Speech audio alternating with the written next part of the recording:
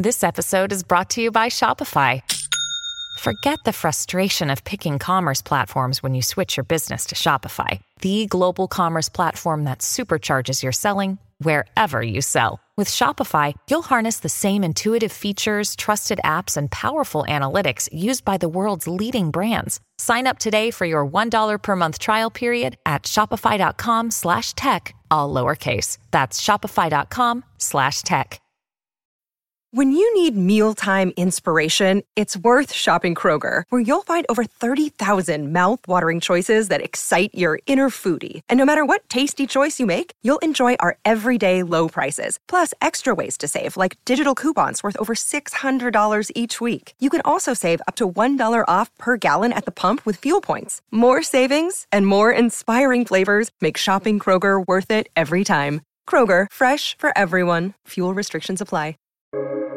Welcome to the New Books Network. Today, we are surrounded by more readily available information than ever before. A huge percentage of it is inaccurate. Some of the bad information is well-meaning, but ignorant. Some of it is deliberately deceptive. All of it is pernicious. With the internet always at our fingertips, what's a teacher of history to do? Sam Weinberg has answers, beginning with this. We definitely can't stick to the same old read the chapter, answer the questions at the back, snooze fest we've subjected students to for decades. Hello, everyone, and welcome to the podcast. I'm Renee Garfinkel, your host on the New Books Network with the Van Leer Jerusalem series on ideas. Subscribe to the Van Leer series on Apple, Spotify, and everywhere you find your podcasts. I'm pleased to welcome Sam Weinberg to the show today to talk about his recent book with a provocative title, Why Learn History When It's Already on Your Phone? Sam Weinberg is the Margaret Jacks Professor of Education and History at Stanford University and the author of Historical Thinking and Other Unnatural Acts. He's also a visiting lecturer at the School of Educational Leadership at the Mandel Foundation. Sam Weinberg, welcome to the podcast. Thank you for having me. Before we begin, Sam, tell us a little bit about yourself. Was there someone or something that strongly influenced your intellectual development? Oh my goodness, what a question. Of course. I'll begin with my dad, who never went to college, but was a voracious reader. And I was surrounded as a young child by magazines and books and a general sense of curiosity about the world. And so that was the first biggest impression on my own intellectual curiosity and a desire to read everything I could get my hands on. So that really started it off. Unfortunately, my father passed when I was only 10. So, but that early influence stuck with me. That was a powerful start. Well, let's dive right into your book. Let's start with the most fundamental question. Why is it important for ordinary people, not just scholars, to learn history at all? I think that I can answer that. I can do no better than a quote from Cicero, who said, "Not to know what happened before one was born is to always remain a child." And a sense of how we came to be who we are is absolutely connected to our understanding of what came before us. So not knowing history is to essentially wander the earth without any roots, without any understanding of of where the dilemmas that we currently face, how they came to be, or even the kinds of solutions that have addressed them in the past, that have been tried and perhaps failed or succeeded partially. So again, it's try to imagine someone whose memory is completely eclipsed. Every day is like Groundhog Day. Every day is relearning everything about the world. And so an understanding of history gives us a sense of context and gives us a sense of rootedness. Now, there's these old bromides of those who don't know the past. It's the Santayana quote, those who Right. don't know the past are condemned to repeat it. Again, I think that, there is no proof that we don't commit the same kinds of errors. The human species has certain built-in foibles that they do end up committing the same kind of errors. But wisdom is tied to an understanding of why. And that's the kind of wisdom that an understanding of history endows us with. And what's the difference between the way fact checkers at news organizations, for example, examine information they find online and the way historians deal with digital content? No, that's a big question. That's a question that already brings us into the difference between an analog and a digital world. And it's something that my current research actually addresses.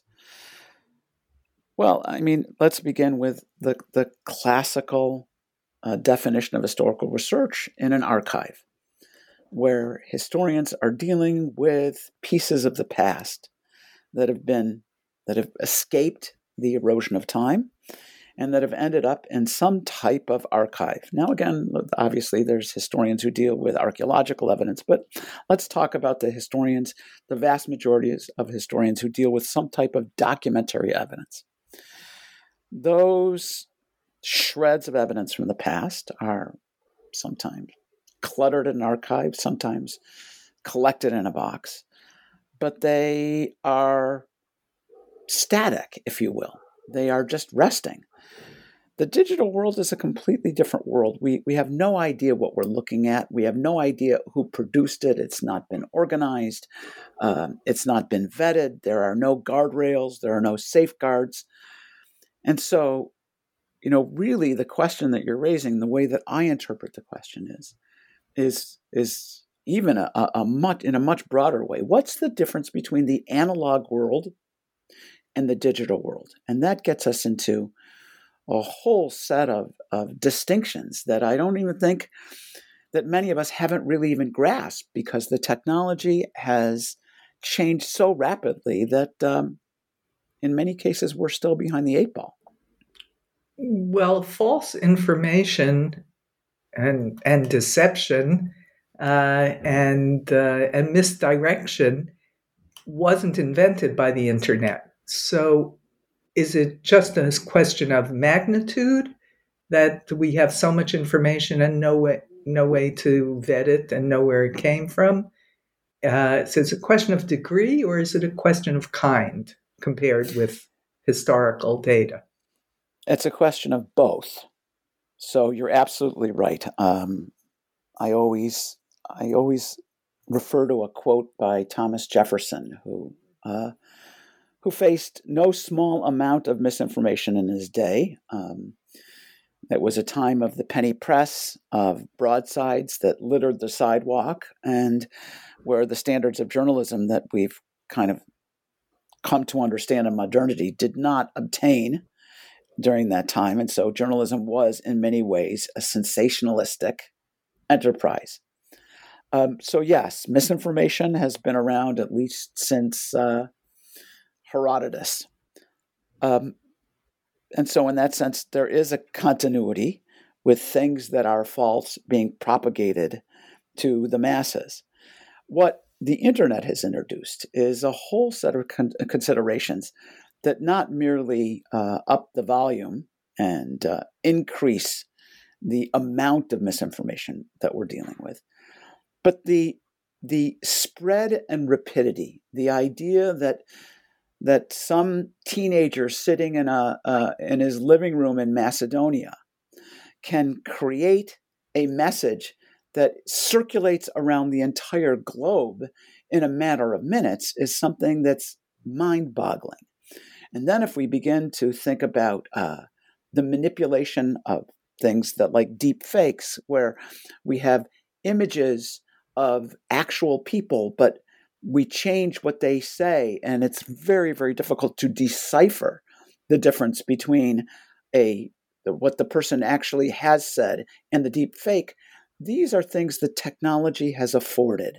The ability to deceive, the ability to spread one's message, and the rapidity that goes on, these things came with the advent of the internet and have created a kind of confusion that the human race has not really dealt with in its own long history. And is there any way to know the source of online information? Well, yes, there is. I mean, I refer to an insight by a philosopher at the University of Connecticut named Michael Lynch.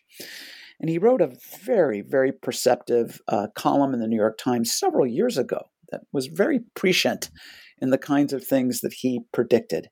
But he has one line in there that is extremely powerful and I think very, very telling and ultimately true. That the internet is the world's best bias confirmer and the world's best fact checker, both at the same time. And so, on one hand, you have a technological wonder that has brought great confusion to many, many people and created the kind of acts of violence, for instance, that we know about what happened in Myanmar with the Rohingya and the way that Facebook was used to foment violence that led to bloodshed. At the same time as having a technological tool that if we know how to navigate it, we can dramatically improve our chances at getting at something that is reliable and closer to the truth than we've ever been able to as quickly at any other time. So you have a kind of two sides of the coin here.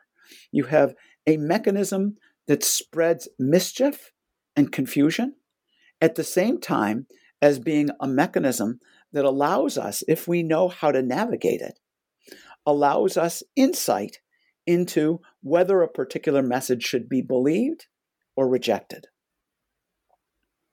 And do you have some tips or can you share some insight into how one can distinguish truth from lie online?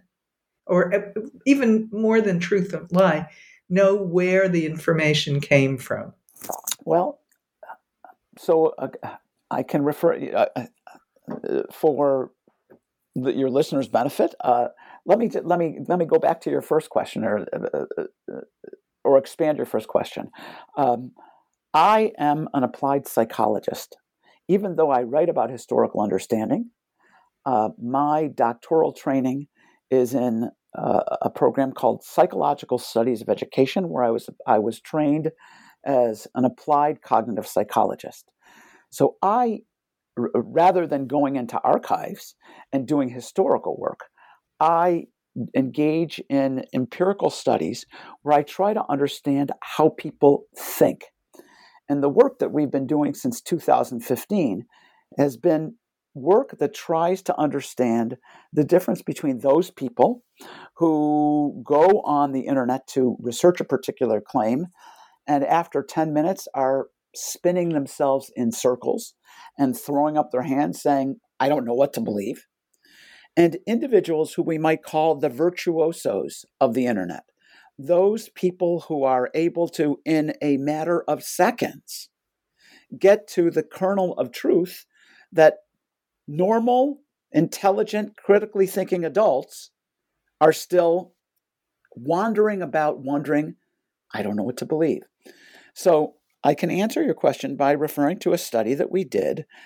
It began in 2017, where we compared groups of smart people. Now, I purposely say smart people because often a lot of people will say, well, we just need to teach critical thinking in school. And if we all could teach the methods of Socrates, then we would not be in the mess that we're in today. Now, I don't want to deny the importance of logical, critical thinking and the importance of being able to dissect an argument. But I also want to suggest that if we were to get a necromancer and bring Socrates back to life, he would not understand the importance of keywords. He would not understand the phenomenon of search engine optimization and the way that results on your browser have been massaged in order to bring some of them to the top and push others to the bottom. He would not be able to understand how to read Google's snippets. He would not understand the difference between top-level domains, between .org and .gov. There's many things that Socrates would not be able to understand that are absolutely crucial to a reasonable navigation of today's internet. I'm not even going to say sophisticated, because the things I'm talking about are really at base knowledge of knowing about the particular digital medium in which we operate. So to go back to your question, let me distinguish, and it goes back to an earlier distinction that I mentioned, the difference between an analog and a digital world. In the study that we did, we compared Stanford undergraduates. Now, I'm incredibly privileged to teach at an institution that rejects about 95% of the young people that apply. Stanford University could fill its class with valedictorians of every high school in the United States, but doesn't. It rejects the vast majority of them in order to create a class, in many cases, of extraordinary young people. So we drafted into our sample a group of Stanford undergraduates, and then we compared them to a group of PhD historians from 5 different universities. And then we compared those 2 groups to a group of professional fact checkers at the United States' most prestigious news outlets between Washington, D.C. and New York City. Now, I can't tell you the names of them, but if you were to guess, you'd probably be right. Yeah. And what did we find? We found that the academics and the Stanford students looked like each other in the way that they approached the internet. They engaged in something that we call vertical reading.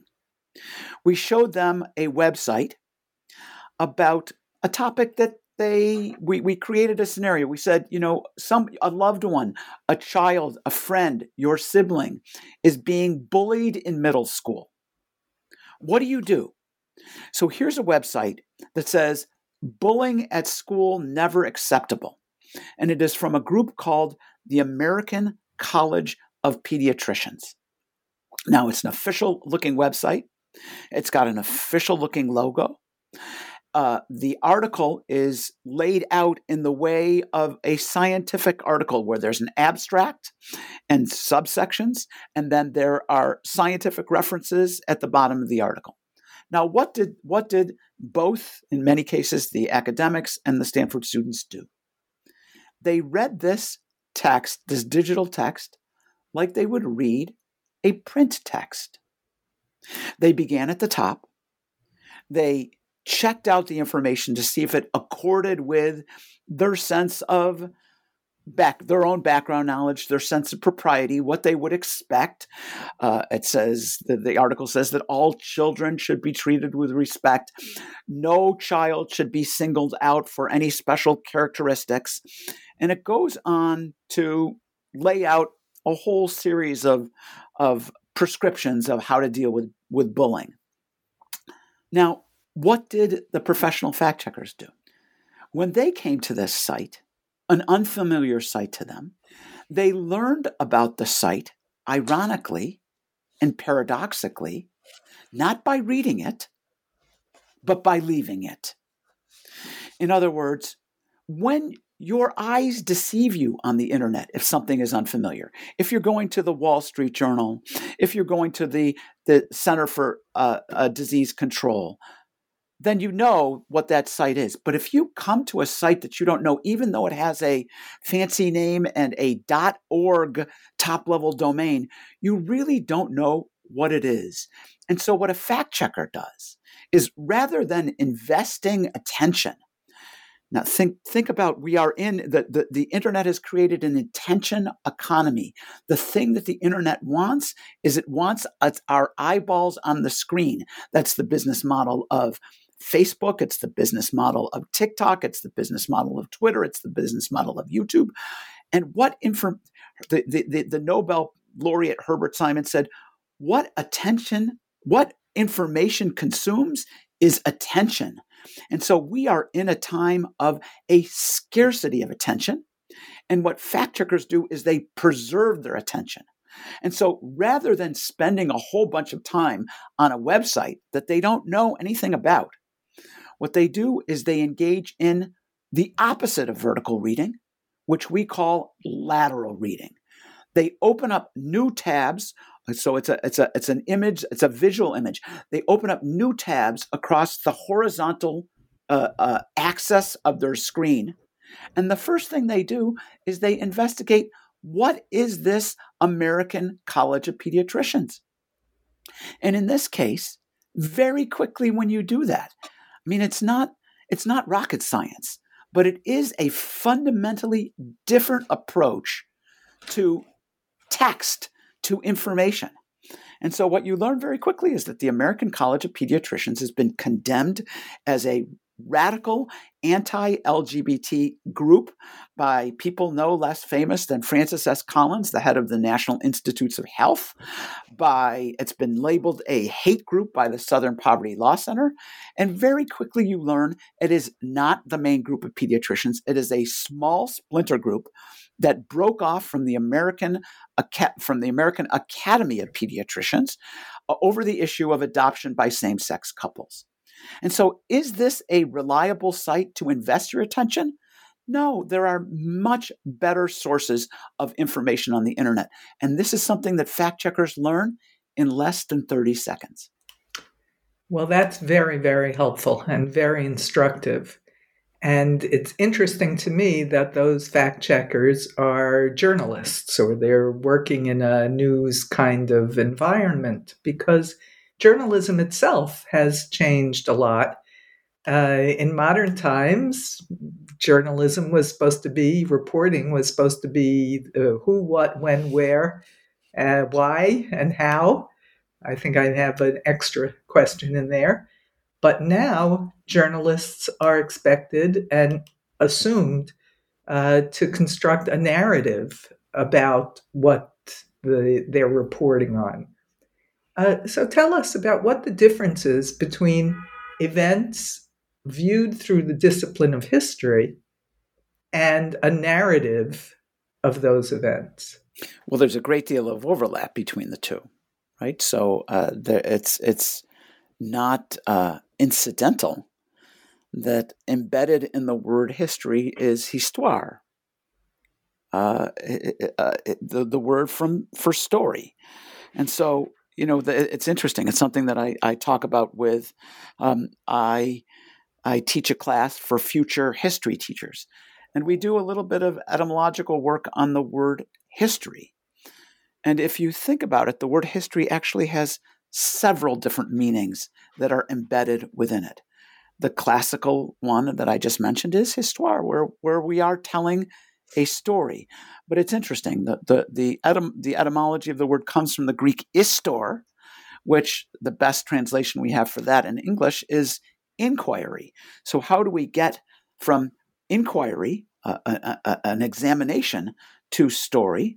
Well, the inquirer would go and inquire into the causes or the sequence of events.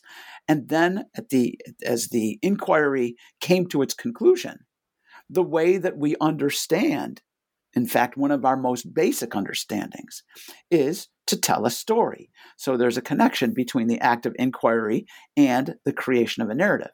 But that's not where the meanings of the word history end. So interestingly enough, there are many people that associate the word story, S-T-O-R-E-Y, the story of a building, also with the word history. And what's the connection there? Well, if you think about it, if you have a building of 10 stories, If you look out at an event from the 10th story, as opposed to the ground floor, you're looking at the same event, but you're seeing very different things. In other words, you're seeing things from very different points of perspective. And something that is crucial to historical understanding is to understand an event not from a singular perspective, but from multiple perspectives. So there's where the aspect of story, S-T-O-R-E-Y, comes in. And then finally, there's the word store, where we store our most precious memories, our most hallowed events. So the idea that history also preserves. So in that sense, there is an overlap. I mean, there's history. What boggles my mind is when very intelligent people say, that's not history. That story is not history. Stories are aspects of history. In the United States, perhaps the person who's brought a love of history to more people than any other is Ken Burns, the filmmaker. And he is, at his heart, a storyteller.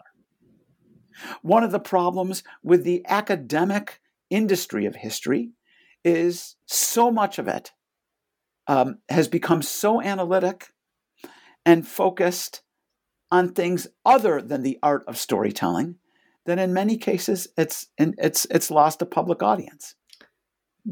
But in reading your book, I learned that not all histories are created equal. What's wrong with the highly influential, once considered radical, but now mainstream book, A People's History of the United States by Howard Zinn? Well, before I say anything that has a whiff of critique, one has to honor the memory of a man who brought knowledge of history to many people who would never have picked up a history book. Howard Zinn wrote a book that gave voice to the voiceless at a time when much of the historical research that he used remained in narrowly circulated academic journals. And so there is practically no original research. There is no, I think I'm going to go out on a limb and say, there is no original historical research. And by that I mean the production of historical knowledge based on unexamined archives or unexamined evidence. There is nothing new in A People's History of the United States by Howard Zinn. The brilliance of the book is Zinn's ability to tell stories and to synthesize a massive amount of scholarship that was unknown to, it was known to the history community, but it was unknown to someone who went to public school and learned history by state-sanctioned history books. And so that was the brilliance of Zinn. And I think before I say anything about the book, I think we have to honor both the accomplishment and the memory of a man who did a great deal for the historical profession. Now, why did I write a chapter in the book that is called Committing Sins? And obviously it's a kind of tongue-in-cheek committing sins. And so what are the sins that Zinn committed? The problem with A People's History of the United States is that the conclusions are already known, and the conclusions pursue evidence that already supports them. In other words, this is a book that begins with ordinary people who are being downtrodden by the forces of power and capitalism. And in every single instance of every single epoch of history that is discussed in the book, the people are always right, and the legislators and the rulers and the upper class are always the villains. So a historian at Georgetown University, Michael Kazin, wrote also another critique, and we should note that Kazin, his leftist credentials are unimpeachable. He's was for a long time the editor of the journal Dissent, a left-wing journal. He calls A People's History a Manichaean tale. And if you're familiar with the Manichaees were a religious cult at the time of St. Augustine, and they believed that there was a good God and a demiurge, the forces of light and the forces of darkness. And Zinn's book, in many ways, has two sides. It has the forces of goodness and the forces of darkness. And in some ways, the critique that I issue is about writing history by numbers. It is having your conclusions already set and then adducing the evidence that supports conclusions that have been presupposed even before you start the historical inquiry. And I think that is dangerous. And I even go so far as to say that in many cases, what the book does is it creates a circus mirror inverted view of the traditional state-sanctioned textbook. There's very little nuance. There's the phrase "on the other hand," the phrase, the admissions of doubt when we do not know really the full extent of the evidence, which is something that's absolutely crucial to historical understanding. There is a late historian, J.H. Hexter, who was a professor of history first at Washington University in St. Louis and then at Yale. He wrote a book called The History Primer, and in that book he has a chapter called The Rhetoric of Must. And what he means by the word must is when you look at well-crafted historical narratives where a historian is trying to recreate the thinking process of a historical actor, the historian in creating that narrative will often say, Julius Caesar must have thought. Now, what does that must mean?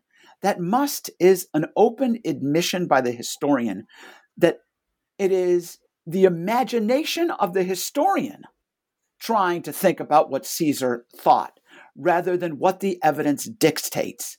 And it is a way for the historian to put her cards on the table and say, the evidence doesn't say this.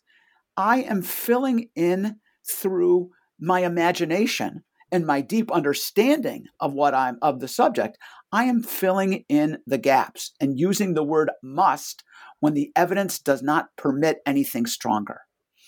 And so those kinds of hedges, must have felt or might have been, or perhaps, or on the other hand, which are the stock and trade of the humility of historical writing, because history by definition, when we're writing about the past, has gaps. Those indications of uncertainty, and in many cases, invitations to the reader to challenge an interpretation, those are the very things that you do not find in A People's History of the United States, for all of its good qualities. And those things are necessary if we're going to have historically educated people.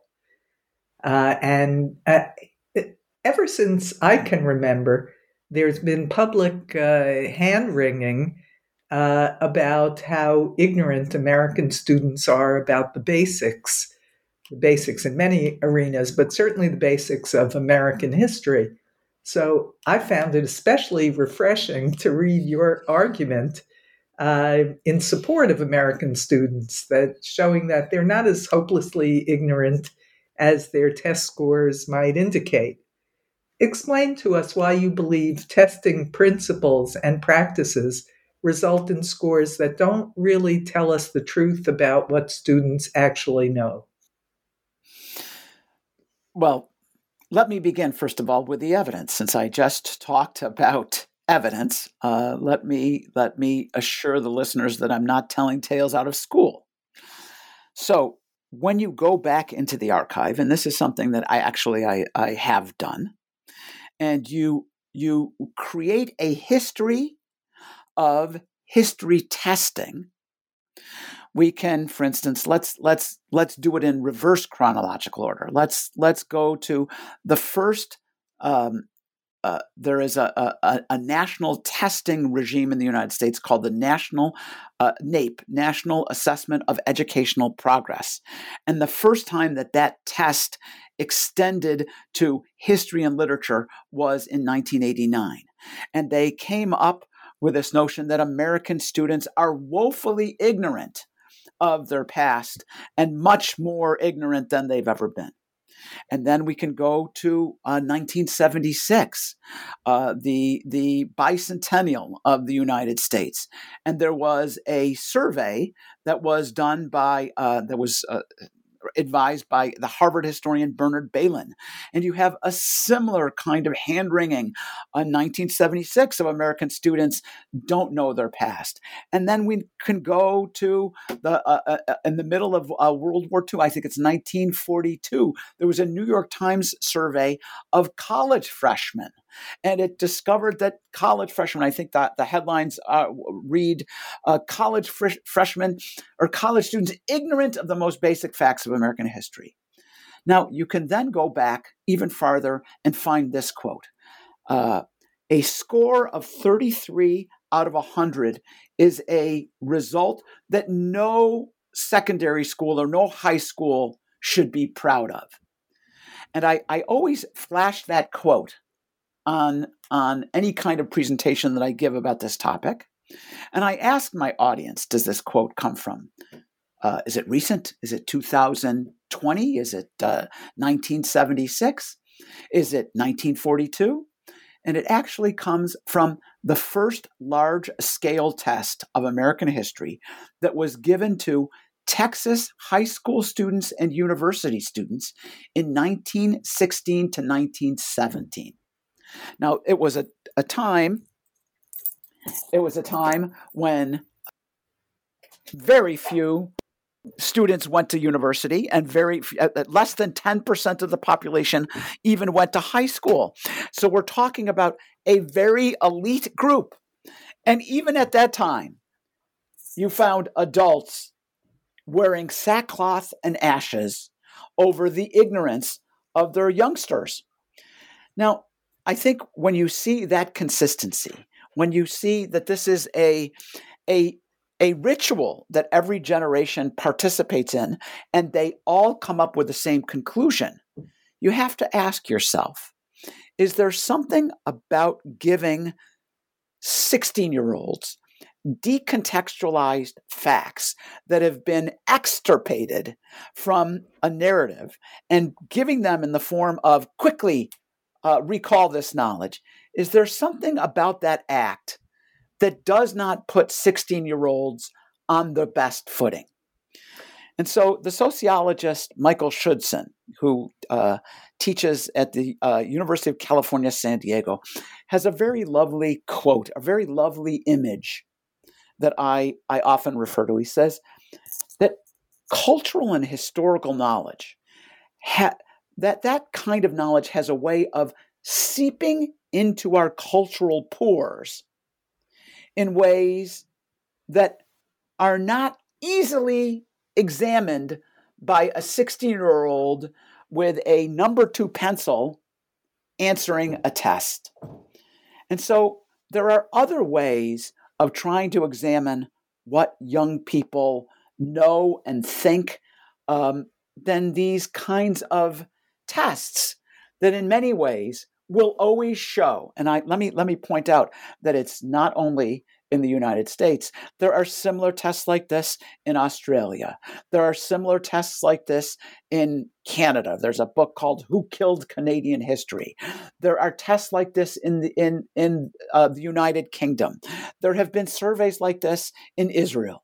There is a particular kind of glee that adults derive from giving tests to young people and saying, back in our day, we knew a great deal of history. Well, the only thing really that's true about that statement is a bit of historical amnesia, because when you look at the data, that across generations, no generation has performed well on these kinds of examinations. It's a phenomenon of that old movie that had a song whose refrain was, "What's the matter with kids today?" Very much so, yes. But there have been many programs, serious programs, to try to educate children and adolescents in a better way. One of those programs, the Teaching American History program, was a huge multi-million-dollar federal program for the professional development of history teachers, which seems like a good way to go if you want to improve the quality of teaching and learning. But that program failed to produce improvement in student understanding of history. Why was it such a colossal failure, an expensive failure? Was it just that the tests were inappropriate, or was there something deeper going on? Well, as I write in the book, I call that chapter Obituary for $1 billion. And this was, as you say, a very expensive program. From 2001 to 2011, when the program was aborted, over $1 billion was spent. $1 billion on teacher professional development for the teaching of American history. Now, complex failures usually have a set of complex causes, and in this case, a variety of things came together that really doomed this program. First of all, the program was kind of begun. It was conceived in sin, if you will. If we define sin as the telling of a lie, then it was conceived in sin. Robert Byrd, the senator from West Virginia, who got up in the halls of Congress and started talking about how ignorant today's young people are. Again, it goes back to what I just previously said, this widespread belief that today's generation is going to pot, that students don't know what he knew.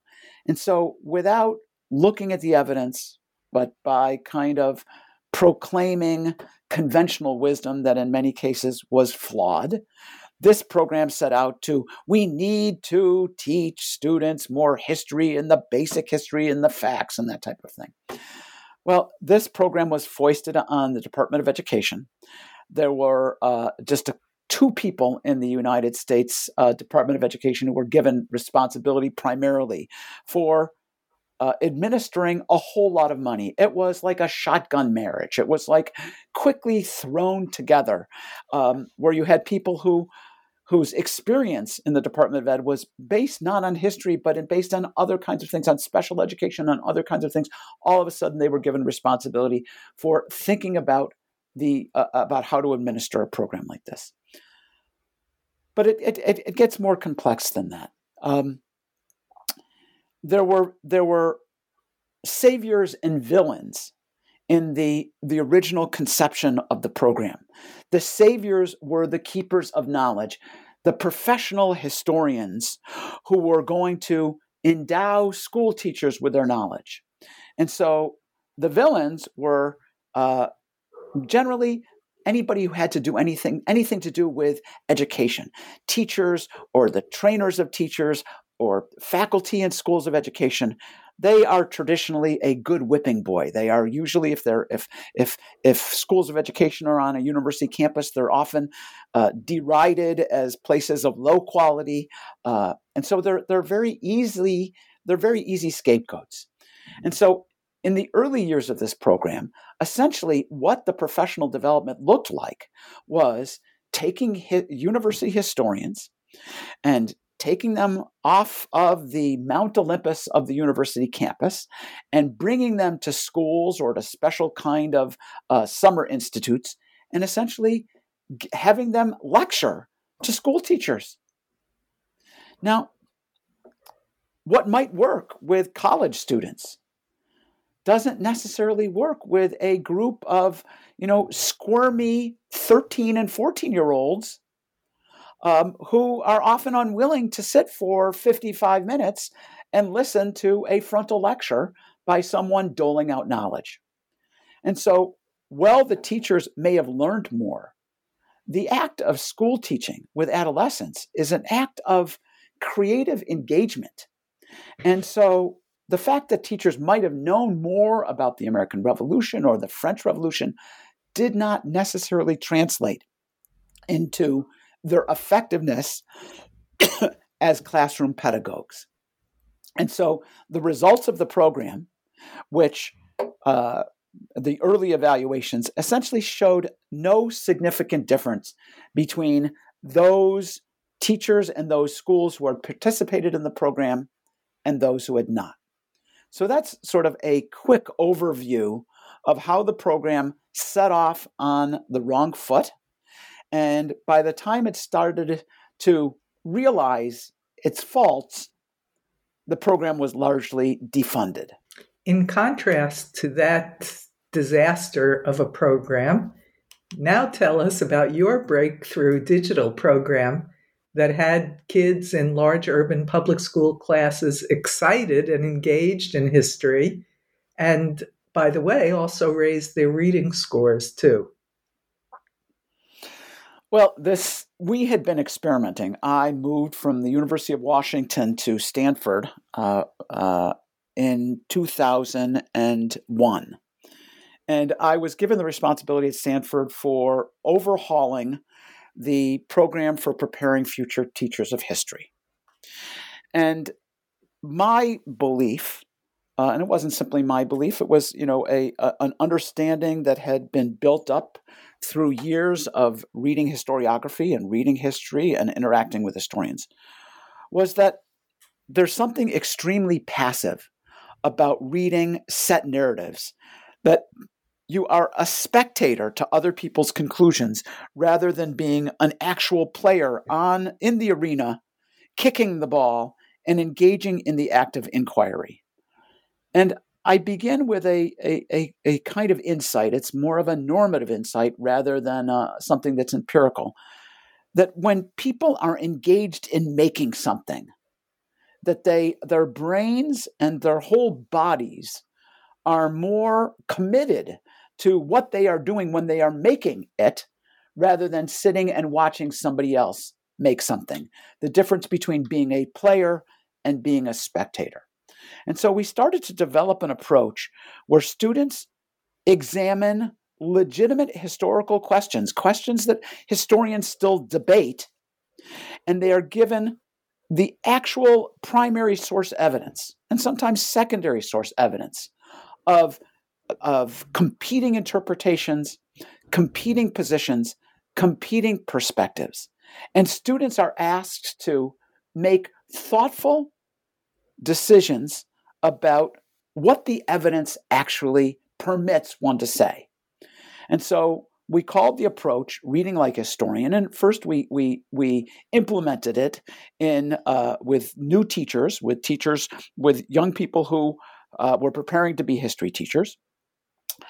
But it kind of stayed small scale like that until I had a doctoral student named Avishag Reisman, Abby Reisman, who is now a professor of teacher education at the University of Pennsylvania.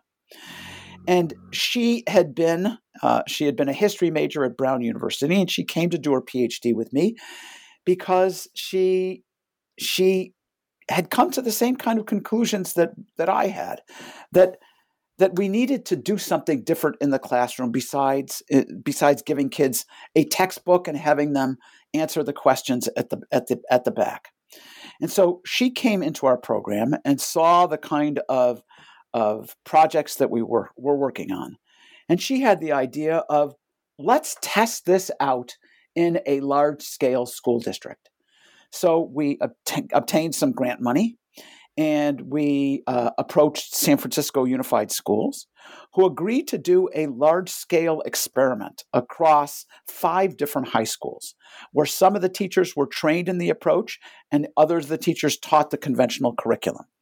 And Abby built on many of the lessons that we had created. For instance, it's often taught in American schools, the myth or the story of Pocahontas saving John Smith at the Jamestown colony in the early part of the 17th century.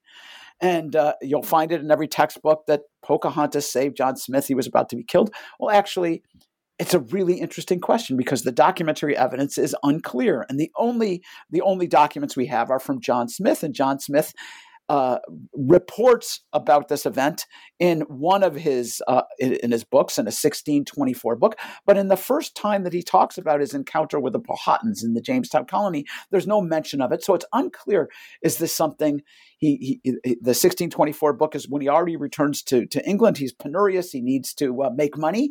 Is this a kind of salacious story that he integrates into his memoirs in order to sell books? Or is this something that did happen that he was reluctant to talk about in 1609 because it was at a different time and Jamestown was still trying to attract colonists at that point? So again, it's an interesting question. Well, what would happen if we gave that evidence to students where they had to think about it and to think about some of the secondary histories, secondary sources that have written about it? Well, Abby took that kind of template and built other lesson plans and did a large-scale 6-month experiment. And at the end of 6 months, students were tested on historical facts, on historical thinking skills, where we gave them documents that they had to analyze. And then we gave them a conventional reading measure, a reading test called the Gates-McKenty, which was a widely used, validated reading measure. Because we had this hypothesis that if students are really engaged in a curriculum where they're carefully analyzing documents, that they would grow in their appreciation and their ability to engage in close reading, and we might actually see an effect on their reading scores compared to conventional history classrooms where students are kind of meandering in the textbook. Well, it turns out on all of the measures that we gave, students significantly improved. Now, this is extremely interesting. There was actually, on the test of historical facts, there was no difference, which is interesting because given how much more time our units took, where students are investigating documents, they did not cover a whole bunch of things that were in the conventional history curriculum. So the fact that there were not decreases in factual knowledge is somewhat wondrous because students did not get to chapters in the textbook that other students got to. But what they did study, they retained in a Velcro-like way because their engagement with the material was much deeper. Now, what surprised the school district, and I must say it was a bit of a gamble on our part, was this idea that we might see an increase in reading scores. And it turned out that our hypothesis was correct, that the act of spending time really investigating and analyzing sources will lead to an increase in growth in the ability to deal with complex text. It sounds commonsensical, but it was a gamble when we engaged in it. So that was really the beginning. It was Abby Reisman's dissertation on the Reading Like a Historian program. Now, where it changed is what came afterwards. What came afterwards was the school district, San Francisco Unified, said, "Oh my goodness, we can actually use the history classroom to teach students to read better." And they said, we want this curriculum up on a website so that all of the teachers, either the teachers who didn't participate in the experiment, that they can use it. So we said, well, that's great, but to create a website, it costs money. And I and Abby and my research team had already gone on to other greener pastures, because that's sort of what university research is. It's grant-based, and we had gotten grants for doing new projects. And so I said to them, if you want this, you're going to have to I don't have deep pockets. Stanford doesn't, pay me to do these kinds of things. I have to go out and get grants. So if you want this, you need to give us, and I came up with a number. I had never created a website before. I didn't know. I said, find us a $20,000. And much to my surprise, they came up with the money for a subject like history, which is often underfunded compared to science and math.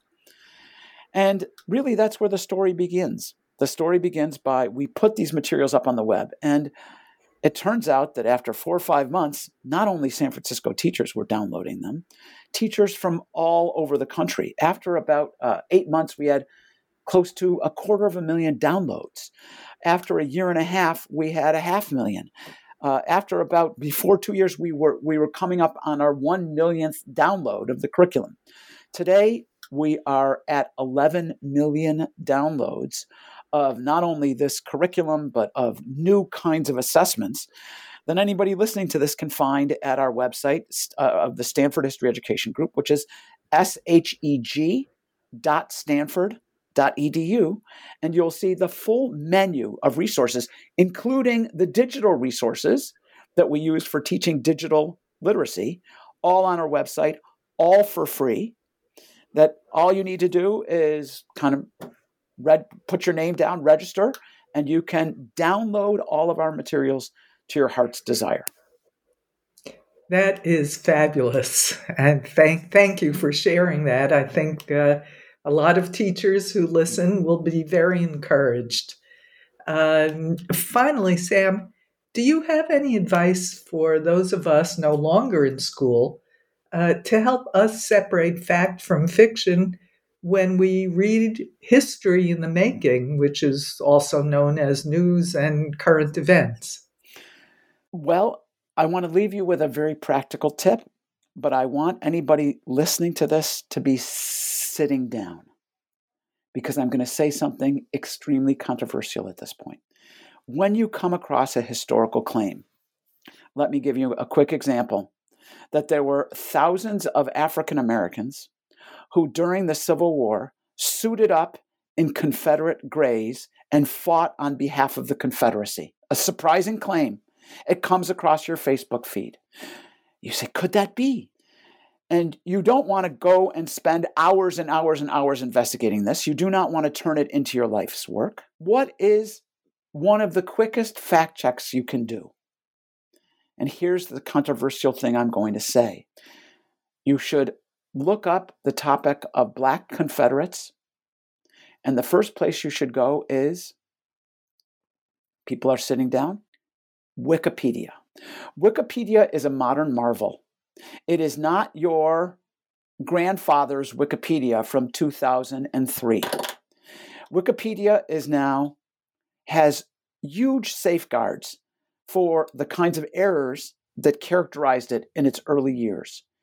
When you go to Google and you Google a topic, you will get on their knowledge panel from Wikipedia. When you ask Siri on your iPhone about where are the Madeira Islands, it will say, according to Wikipedia. When you ask Amazon's Alexa about how many elements are in the periodic table, it will say, according to Wikipedia.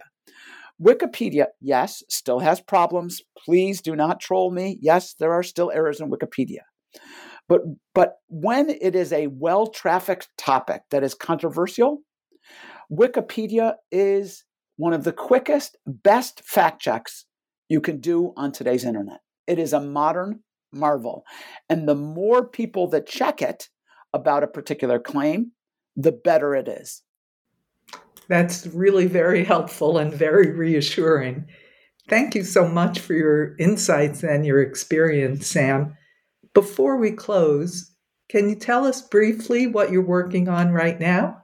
The projects my team members and I are working on really can be summarized as how to save democracy. Oh, a small challenge. We are trying to figure out how the tools we can give to ordinary people to help them make better judgments about the endless stream of messages that flow across their screen. Well, I give you my heartfelt best wishes for good luck with that project. Thank you so much for being on the show today.